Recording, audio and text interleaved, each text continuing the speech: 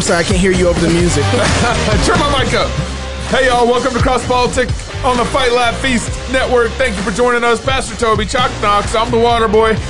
And we are the fastest growing rowdy Presbyterian conservative network in the world. You're right. In the world. Message. Are there any other rowdy Presbyterian networks? I don't know. But I'm pretty sure we're the fastest growing. That's on right now. That's on right now. That you're watching. Facebook Live. So thank you. Thank you for your support. Thank you for joining the club. Make sure, for those who have been thinking about it, now that you know we're the fastest growing rowdy Presbyterian network in the world, you join that when you join the club. You want to be part of that. Absolutely. Message. And you get a shirt. And you get a T-shirt and all the stuff that comes in the club portal. Did you get Ben a shirt? I did. Ben got a shirt. Yeah. Okay. I'm sitting on it. Oh, okay. There we go. It's for your mouth right now. You know, I was going to say. Yep. Well, I wanted to go here. Well, yeah, that's not going to do much to stop the Rona, but yeah, it makes your hair look good. We have with us in the studio today Dr. Ben Merkle. He doesn't know how to wear face masks, but he is New St. Andrews College's second president in the history of the college. You were previously an undergraduate dean. You hold a D.Phil in Oriental Studies and an MST in Jewish Studies from Oxford University. That's in England, so watch out. He also studied theology at Greyfriars Hall. Dr. Merkle has taught the freshman introductory theology course, Lordship, and Hebrew. He has also taught Anglo-Saxon. What? He became president. I'm telling you, watch out. He became president in 2015. He also has served as a minister. He's an elder at Christ Church here in Moscow. He also has previously served as a campus pastor with Collegiate Reformed Fellowship.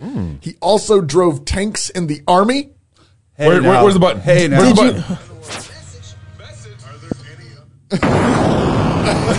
Wait for it. It's a little late. You can't say Army, though. No. You can't say. I'm Yeah. sorry. Oh, dude. Wow. Yeah. Pastor. That was like that was a faux pas.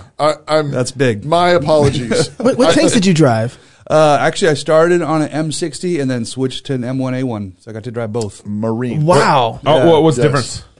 It's night You and wouldn't know, day. Gabe. Yeah. You wouldn't know. Well, give me an example of one of the differences. Like well, bigger I mean, muscle, like, more gun power. Computers. I mean, the M1A1, like the M60, you could go about 25 miles an hour and then your treads fall off. The M1A1, you could go 50 and you could just spin it, Do donuts and all jump stuff. it, Wow. all kinds of stuff. Wow. I want. That's the one I want. Maybe one of the most significant things, though, on your resume is, I believe this is correct, you were one of the founding editors of the world-renowned Crack House Chronicles. Yeah, That's right. Yeah. Right? That's right. Is that true? You know about the Crack House Chronicles? What is the Crack House? I believe you wrote a little in that, didn't you? I don't know if I may have contributed. These are my once. elders writing in the I crack thought house. you did, yeah. What's going on here? I found some old copies recently, and it was pretty hilarious seeing some of the names in there. Yeah. Yeah, y'all want to explain yourselves? So, there was a house called the Crack The House. crack house was where I lived, And then- my brother lived there after you. Yeah. After you. Yeah. and then we And he's a pastor now and president. we turned it into a newsletter for like ministry, and so it was the Crack House Chronicles. okay. One of the highlights was my wife did a series of illustrations that were, the precious moments. Right. She did her own version of precious moments, but it was like the little known tales from the Bible that didn't normally make it into the precious moments. Okay. So it was like Did she do a David holding Goliath's head or anything we like didn't that? get there, but we did Okay. get Eglon getting killed with Yeah. the sword. Yeah. And, With the Precious fat- moment. yeah, That's a and I precious think moment. she got Jail. jail. Precious moment. Can't miss that one. Yeah. You are also the author of the book, The White Horse King, The Life of Alfred the Great. He wasn't real. And, oh, great. Is that a fairy tale? and Defending the Trinity and the Reformed Palatinate, which is your dissertation, right? Yeah. Published at Right. Oxford University Press. Read by at least two people. How come we don't have the book? I make it 3 or 4. It's like $100 book or something, isn't it? Yeah. Oh, His wife is Becca, who's also the author of Eve in Exile. that's right. Oh, Yep, such we had her another on good for that. book. That's Yep. a great and, book. you have 5 kids. Oh, And they baptized, right? They are. Okay. Yeah, And, Go and baptize your kids if two you have of them are children. NSA. Three. Three? What? Three at NSA, yeah. Wow. Right now? Right. I was pleased Wow, that Ben. they were. He told us right before we started recording that they were discussing this morning what sound effects that Yes. we should have for him.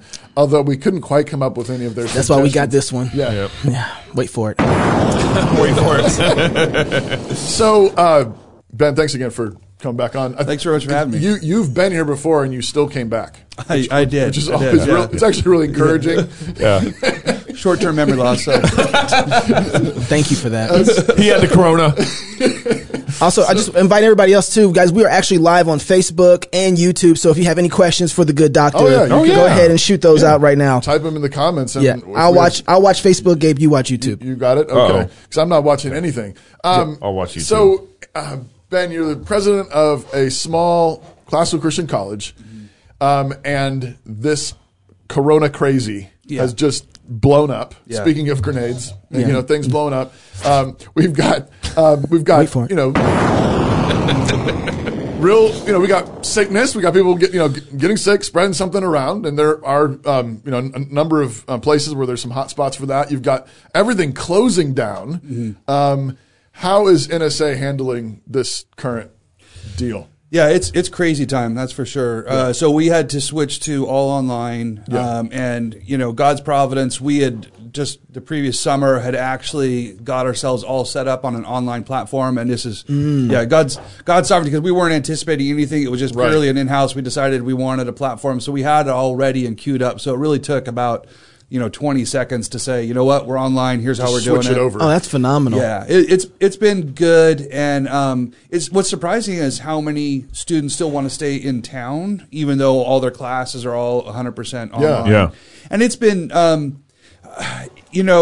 if you had to do this nonstop for college, I think it would be a real loss. I think. But given that they've already got years of getting to know their classmates and their teachers, I think that we're able to do fairly well and give basically the same education. And there has been some kind of innovation that it sparked in us where it's like, okay, figuring out how to use the online platform to actually improve what you're doing. Yeah. So I think that's been really good. And some of that will stick with us when we're able to go back into person. But definitely wouldn't want to do it for very long. Right. So what do you see going on in terms of just the bigger picture? Like how do you think the higher education world is going to be affected, changed by all this?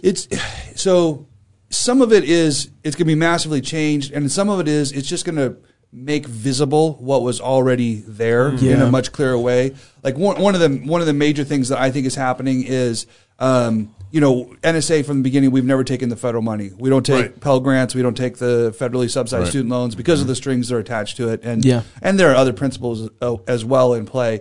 Anyhow, what's really interesting, and this is beyond just the world of education. I think industry across the board is getting this, where you have a governmental suppression of all industry that is excused because the government money will come in and lift it back up. Right. Which means basically we're all socialists now. I mean, Thanks.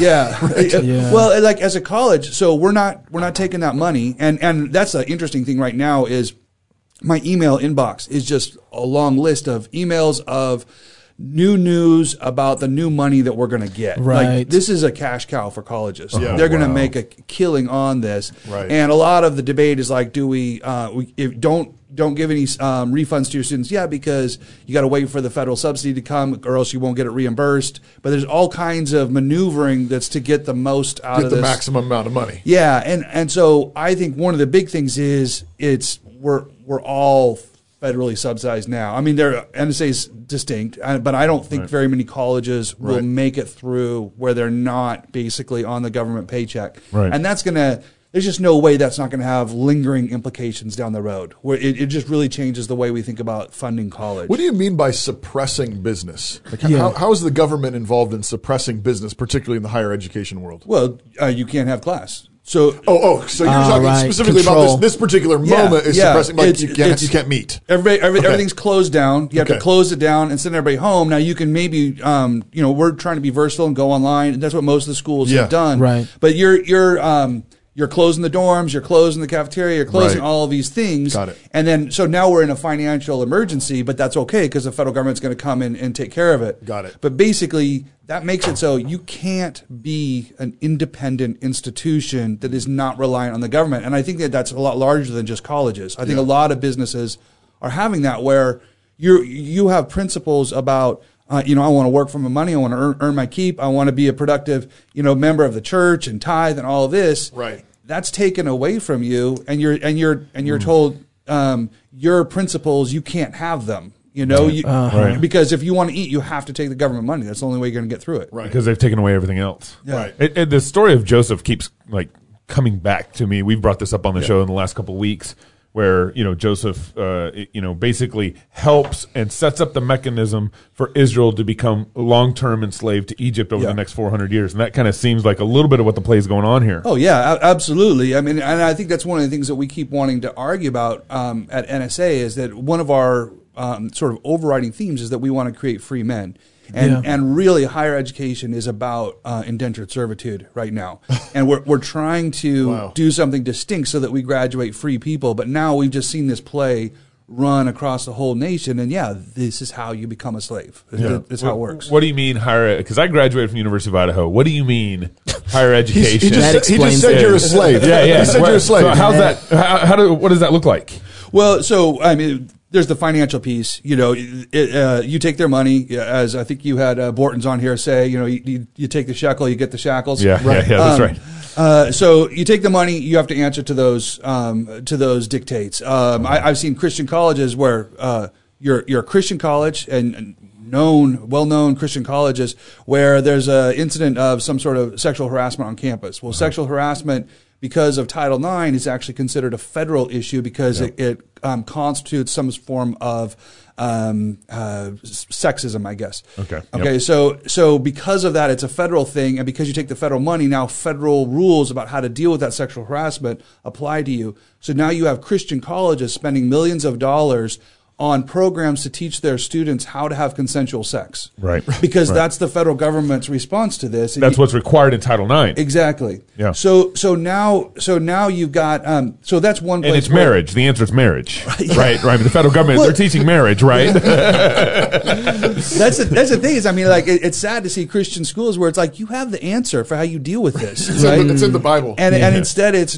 here's how to start shacking up, and which is a sad deal. But that's one way. Like ideologically, it happens. When you go down that route, you also find that the federal student loans become easier and easier to take, and then you graduate with $40,000 in student loan debt. It's another form of servitude. Right. And I think the last thing is that increasingly higher ed is more about vocational certification and not about deeper critical thinking, which is it's kind of a big thing to dive into, but the more you indulge that concept of higher education, the more you have people who are slaves. It's a slave mentality. Right. Instead of the person who's... It's a worker bee mentality. Yeah, a worker bee versus somebody who's going to argue back. Yeah. But we don't want people to argue back, though. That's part of the problem. Well, they'll pull your articles off of Medium if you try to argue with or them. Google Play. Yeah. So what you mean though is, if I understand right, the vocational certification is you get training for a particular job. Yeah. And that's it. Right. And so you've got your little certificate and you can... degree. Your degree. And you can plug the cog into this thing here in the assembly line. And you can do that 8 to 5 for 40 years. Yeah. But it's not really teaching you how the whole assembly line works or how the world works, how God made the world. Which is really important to this moment. There's a couple different ways where I think it applies right now. So basically we think now that your college degree... the name of your college degree needs to correspond with the name of a job. Yeah. And that's the role that college has. What's your major? Yeah. And so that's why when you give a liberal arts answer, everybody laughs and says, oh, that's the would you like fries with that degree. Because no one knows. Because there's no, it doesn't feel like there's a strong career out there with that name in it. You're going to be a liberal artist. But the thing is first of all, if you're just aiming for certification for one particular job, what do you do when the market changes like it just did? Right now. Yeah, when everything gets wiped out. So 20 million people are jobless. Yeah. So and the thing is, it's not true to real life. I mean, if we go through and all list our undergraduate degree. Right. I was chemistry, and now I'm a college president. And you go around and ask people, you find that no, we all move all the time. Yeah. It's far better to get a diverse, like the kind of degree that sets you up to handle any number of different circumstances rather than just one particular career. Is that true about all liberal arts degrees? Because isn't there a difference between liberal arts degrees across the board? So University of Minnesota, I know people who get a liberal arts degree from there, and they don't look anything like people who come from NSA. Yeah. And so when people talk about how they are criticizing liberal arts degrees, they usually have a model of it that doesn't look like the traditional liberal arts degree, right? Yeah, no, I think that's totally true. And that has to do with the fact that we've basically removed Christ from education. So if you have a worldview that is built on Christ, then you have this solid rock. You have this firm foundation. And then this education can get really rigorous. When you remove Christ and just have the liberal arts without Christ, then basically you're right. You do get a Can I have fries with that? Well, it's like... Well, actually, I would say it's even worse than that. Yeah. Because actually, I mean, you think about what are like all the most idiotic ideas that have come out of like universities in the last 100 years. I bet 80-90% of them came out of liberal arts departments. That's exactly right. That had rejected Christ. Yeah. It's like liberal arts are like this like really sharp sword. Yeah. It's a really dangerous weapon, and when it's hooked up to Christ and His Word, it's potent for a lot of good. Yeah. But as soon as you unhitch Christ from it, to borrow a phrase from somebody, unhitch. You can use it to do crazy evil. I mean, but all the secularism, evolutionism, Darwinism, relativism, all the crazy because they become educators in a lot of ways. Come out of philosophy departments and lit departments. No, I think that's really true. Right? I mean, so that tells you how potent it is, but it can be potent either way. Right. And I think when you blend a rigorous liberal arts education with a real Christocentric worldview, and you put those together, then you have something really, really powerful. Yeah. But that's just really hard to find now. So I don't know if you saw the Babylon Bee had this. I kind of find it now. Where'd it go? They had this headline. I think you'll enjoy it. It said, "Liberal arts degrees renamed non-essential worker degrees." During the coronavirus. So are liberal arts and are they a non-essential business? Are they an essential business? And so we have this language being thrown around of essential and non-essential, which I want to say initially actually is kind of insulting. Yeah. Well, I mean, so the difference between the two, like if you take that vocationally oriented degree, then you're trying to name the job with your diploma. The liberal arts, you're not trying to name a job. You're trying to name certain skills and habits that you're inculcating. So the point that we're trying to give, or the goal that we have at NSA, is to teach our students how to be critical thinkers, clear communicators, to have a worldview that's coherent and founded on Christ. It's these soft skills about having a mind, and I would say that that's the thing that America has lost at this moment. Their mind. We absolutely need. That's absolutely right. Critical thinking right now. I mean, we're in a famine of that. So being able to read I don't know, data models, for example. Exactly. And write data models. And figure out what numbers are we missing. Are there any key numbers here that don't make sense? Is that a legitimate denominator? It's a critical thinking skill. Yeah. Here's Gabe and I were talking about this a couple days ago. Here's an interesting bit of data from the last 50 or 60 years, because over the last 60 years is where we've seen this transition from liberal arts dominating higher ed to now more vocationally oriented degrees. Okay.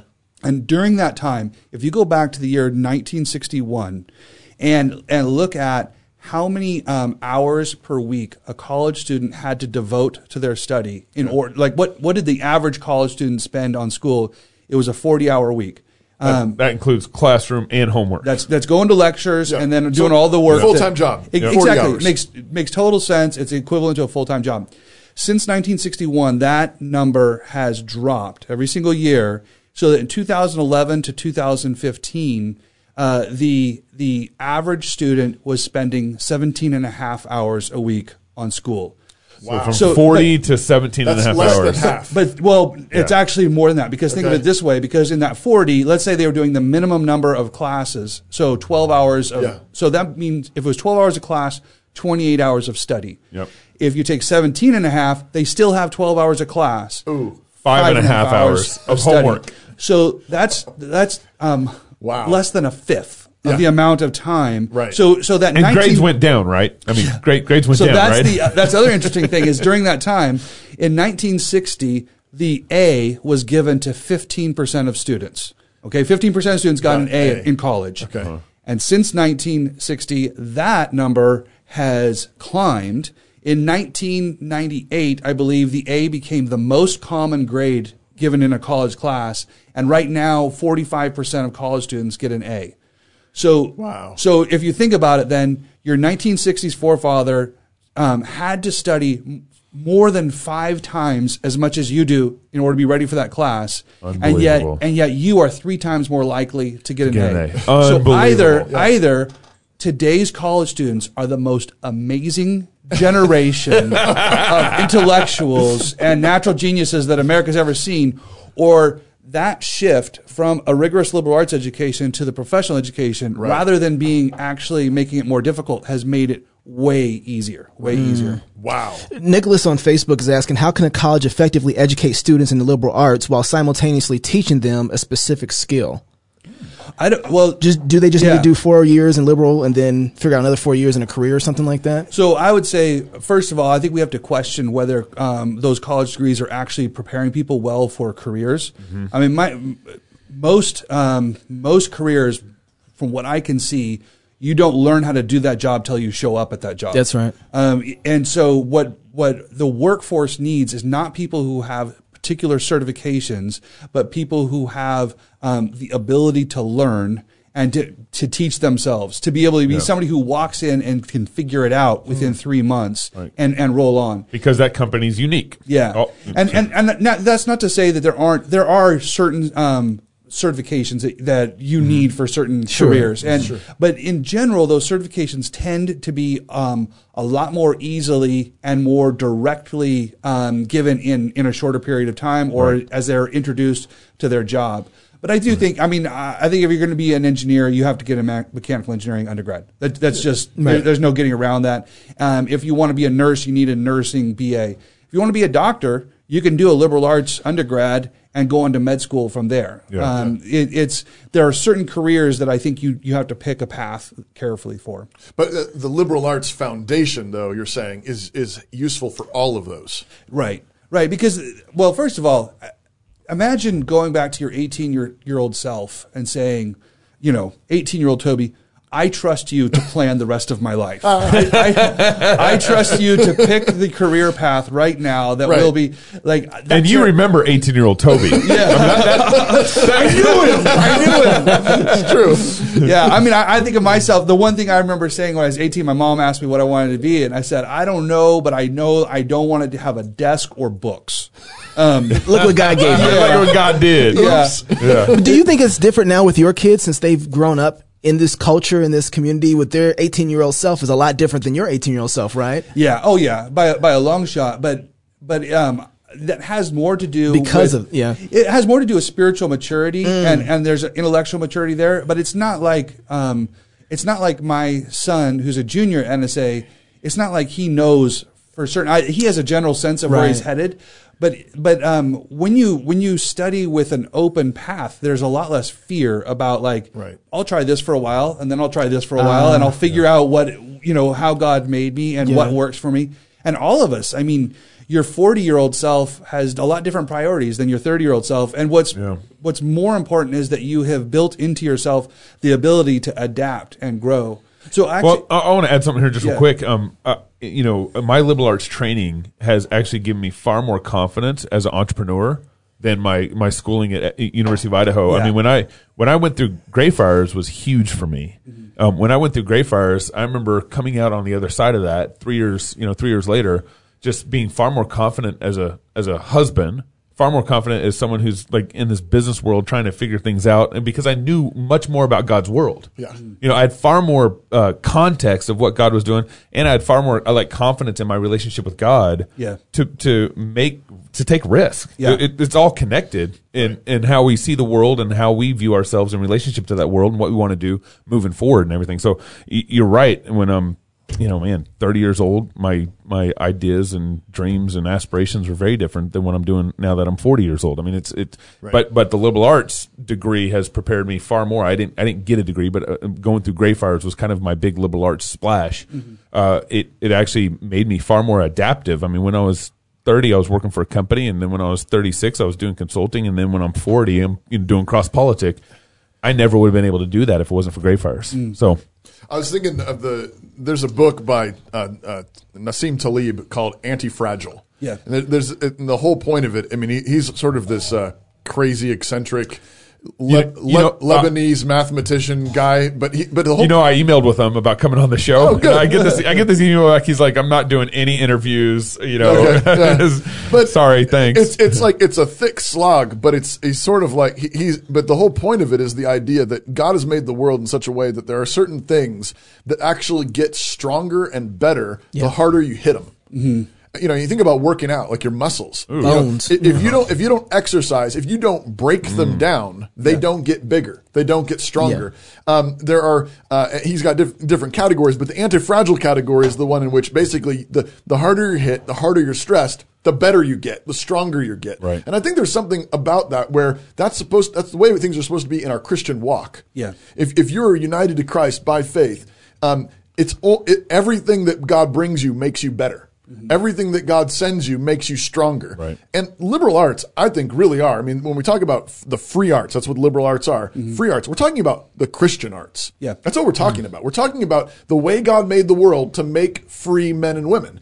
And that freedom is rooted in Christ. Right. And so liberal arts, I think, are just another way of saying an anti-fragile education. Yeah. So that no matter what hits you, economically, health-wise, business-wise, whatever. That's right.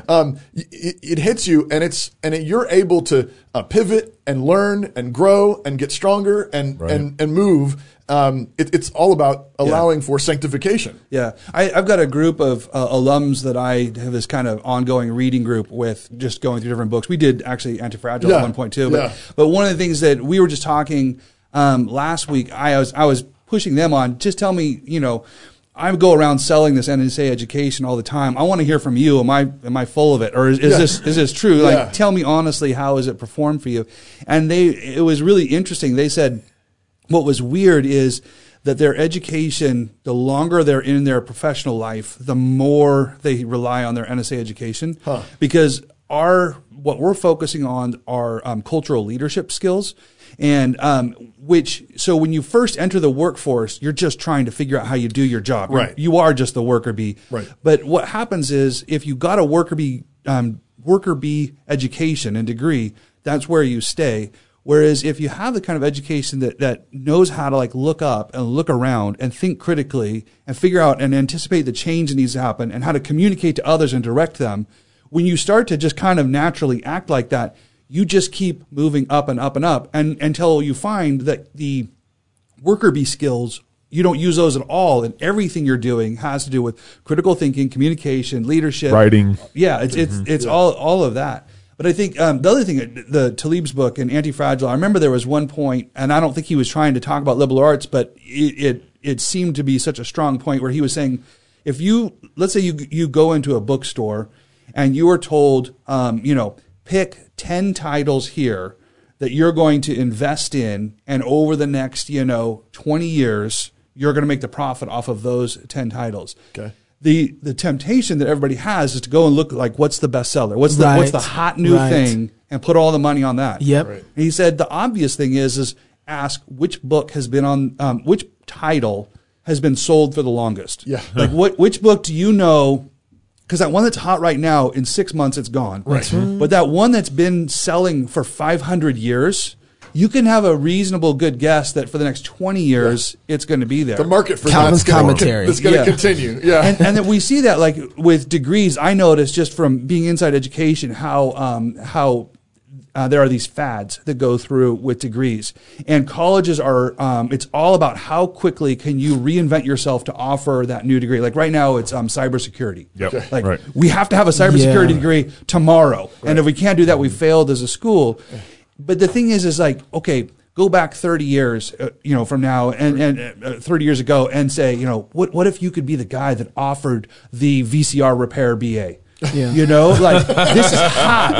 Look at all of the. Look, we're transferring from beta to VHS. Yeah, and you got to be on this. You want to be on this now. Right. Well. And there was a tiny window in which that was relevant. It was a tiny window, and then it was gone. And then what do you do? But when you focus not on being certified for this hot new thing, but being certified to think and to act and to lead and to work hard, that is going to be your Shakespeare, right? Right. That lasts for hundreds of years. That's really good. Okay, so Jenny asked the question. She says, since not all people can afford or aspire to a liberal degree, should there be more technical schools or apprenticeships? So I think, I do think that technical schools and apprenticeships are a better way to enter into the workforce, to receive those particular skills, because I think you can get those for far quicker and far cheaper than most colleges are giving them. Yeah. I don't think you can give the education I'm describing quickly and cheaply, but I think that you can get those much more quickly and much cheaper in a quick certification program and get into those technical skills. Rather than going to like a 4-year school and getting that degree. I agree. Yeah. But I would say, though, that we've I've alluded to this idea that like sort of through history, you've had this liberal arts education, which was the education your leaders got. Yeah. And then you had a vocational one, which was what the serfs all got. Well, that has a very, elitist kind of approach to it. Right. But I would say, first of all, as Christians, and second of all, as people who live in the technical age that we live in, we're all the free man. That's right. We're all preach the free that, man. Brother. Preach. I'm sorry, I got a little excited.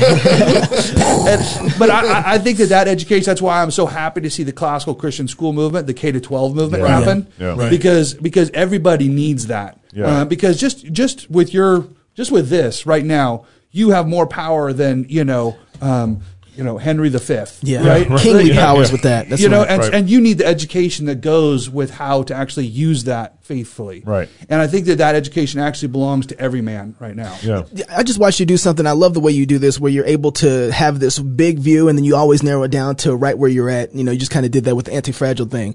Would you, since you have that kind of vision to do that and because you're classical education right now, what are the things that you see big scale that people are missing that's going to affect us right where we're at when it comes to COVID-19 and kind of how fragile everybody is and all of this? Right. Yeah. Wow. That's a good question. I mean, I think going back to there's the financial picture is a big one. I think there's a real danger of us we just became a lot more socialist. A lot more dependent on our government. But at the same time, everybody did, not just college. Everybody. I think everybody did. But at the same time, there is this moment where I think we have this opportunity to actually just really appreciate our local life. Weirdly, the imposed quarantine has actually made us all suddenly aware of our neighbors, of our families, of our even I'm living in this little town, but now my kids who are in college and my kids who are at high school, they're all sitting in the living room, all on their laptops, and we're just having a lot more family time. Yeah, sure. And suddenly seeing just dads out on the street with their kids on the bicycle. Yeah, I've seen a lot of that, yeah. And the parks are closed, yet we're spending more time with our kids. We're suddenly stopping and talking to your neighbor. Yeah, and it's weird how a quarantine is making that happen. Or the real weird thing, and we were talking about this earlier, is so we had to do church online for multiple weeks, and then we finally had an in-person service where we had to stay in our cars. Yeah, we drive in. And you drive to church, and you spend the whole time just waving at everybody. People standing outside their sunroofs, just waving, and suddenly our love of brother has just gotten this real severe dose of this is something we need. And so I think that there's the potential for it to all go bad, but I think there's actually a potential for us to actually ride this for a moment and love each other. The way that the church body is supposed to. Right. That's great. So what do you think after the corona panic's over, what is education going to look like after this wave? Yeah. So I think that there's the federal money part. I think another piece is to go back to what I was saying about how college for the last 60 years has gotten easier. Yeah. Because it's become about vocational certification, it's become more and more of a joke. Yeah. And I think that forcing everybody to go online might have just opened up a lot of eyes to that. Mm-hmm. So I wonder, there are a lot of colleges, I don't have this question about NSA because I know how rigorous it is. This isn't going to change us that much. Yeah. Right. But there are a lot of colleges that are going to have a hard time making the case. Right. That it's going to expose them. It's better for them to be there on campus. Exactly. Right. And I think a lot of people are going to say, you know what? I could do this online for so much cheaper and it'll be just as good. Yeah. And I think that that's sad because that's not the case about college it's the case about almost all colleges in America, right? Which is a different thing. Right. Yeah. Like college can actually be this really rigorous time where your life is, you're given a foundation for life and you work like crazy and you become a different kind of person. You grow. College can be that, where you grow in great faithfulness. But most campuses, that's not what it is. And I think that this might have opened everybody's eyes to that. So that could sort of, in some ways, sort of blow it up, like in a good way. Sort of like say the old way is just not going to work. Yeah. And maybe a bunch of it goes online, which is not as good, but at least the sort of the monopoly is blown apart. I mean, we've been talking about that a little bit with regard to public schools in general. I mean, one of the great things about this moment is everyone's a homeschooler. Nobody's in public schools right now. Yeah. Right. And maybe I'm seeing people online starting to say, hey, this homeschooling thing's not so bad. Or they're realizing that, they haven't been doing a great job with my kids. I'm done with you. Right. I've seen a lot of that too. Now that I'm actually having to spend time with you. Yeah. I don't like my family. You can't read. That's messed up. Exactly. 13-year-old. Yeah. The other thing I've noticed, just in terms of the blessing of all this, is I can't remember a time where I have so frequently been thankful for all of the little things in my house and in my fridge. Yeah. I mean, my one of the first weekends, my wife was at the store, and you got this whole, all these shelves empty. I think it was just the TP aisles or whatever. But I think there was one section where there's a bunch of vegetables that were just gone. Yeah, and you just think how amazingly wealthy are we as a people? Right. I mean, I sit there in the kitchen and I can whip up 15 different things that came from 15 different farms and 15 different states. Yep. And it's and Middle Eastern kings didn't have half of what I have. Yeah. And just thinking about how fabulously wealthy we are and how kind God has been to us is just another piece of, I hope that that's one of the things that God's people are coming through this with just deeper gratitude for, I've got cars to drive. I can go get gas whenever I want. Yeah. I mean, that's getting cheaper. I mean, but any of that could get taken away at any minute. Yeah. And it's God just pouring it on us constantly. Yeah. That's another huge blessing in this moment, even though it's all kinds of crazy too. So how are you encouraging your students, your faculty to think? You were talking about we are kind of in the midst of this moment where there's actually a lot of opportunities. Yeah. Generally speaking, everyone's looking at it in fear. Yeah. But if we look at it that way, then we aren't going to be able to, kind of grab on, take a hold, and take those opportunities. It's tricky. I mean, the one thing that I've tried to keep saying to people is that Christians are made for the plague. I mean, we've got such a... Say that again. Well, we got a heritage for Christians are made for the plague. That's for your kids. Little inside joke. No, but I mean, we have such a heritage of in the Marine Corps, the whole thing was you run to the sound of gunfire. Yeah. But in the church history, we've run to the plague. Yeah. We have, and I can think of some of my favorite theologians just from my own dissertation. I think of Franciscus Junius, who was this amazing French reformer who was an amazing scholar, an amazing preacher, systematic theologian, but he also would go with the troops out to battle to work with them, and then he ends up dying in the plague. He's the first one to challenge Arminius, and then after he dies, Arminius actually gets his position. Okay. But he's this amazing guy, dies in the plague, and that's what all the Christians did, was that the plague hits, you go in and you serve people. Yeah. Wow. And so the first thing is, we need to serve. We need to figure out how to serve. The difficulty is that can't find any sick people. so how do you serve right now? And that's where I feel like there's just a creativity that we need to figure out this is the time where the whistle blew. We need to figure out how to lay our lives down. That's what we're supposed to do. Amen. I just can't figure out where do we do that now? How can we give ourselves right now? Yeah. And maybe part of that's also just there's tons of pressure being put on our leaders. Particularly our political leaders. I think of mayors and city councils and county commissioners and governors and representatives and stuff. I'm sure they're hearing from. They never anticipated this. When they got elected to these positions. Yeah.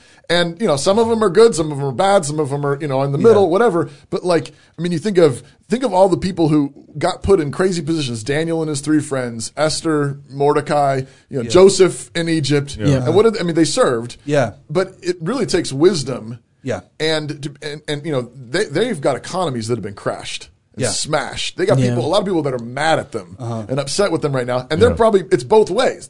Some of them are going to start reopening economies, and they're going to have people mad at them for doing that. And other people are keeping the economies closed, and maybe it's for stupid reasons, but they got people mad at them for doing that. Right. Yeah. And I think Christians can be the kind of people who say, hey, I've got a creative idea. Maybe here's a way we can start, helping and serving everybody. Yeah. Right. And, without promising to make everybody happy. And of course, all these people too. I mean, Daniel ends up facing lions, and the three friends are thrown into the fiery furnace. And, there's risks involved in this. Yeah. But Christians were made for the risk. Yeah. And I think, I love seeing, we had one of our students who put up a thing on Facebook. It was a new program for how to buy from downtown, the takeout stuff, and then post it online to try to drive traffic to these businesses that are trying to stay alive. And I love seeing that kind of innovation. Doing carry out with all the restaurants downtown to try to encourage the community in the middle. That's a great example of serving. But I think the primary thing that we really have to do, and this is the thing that I think is really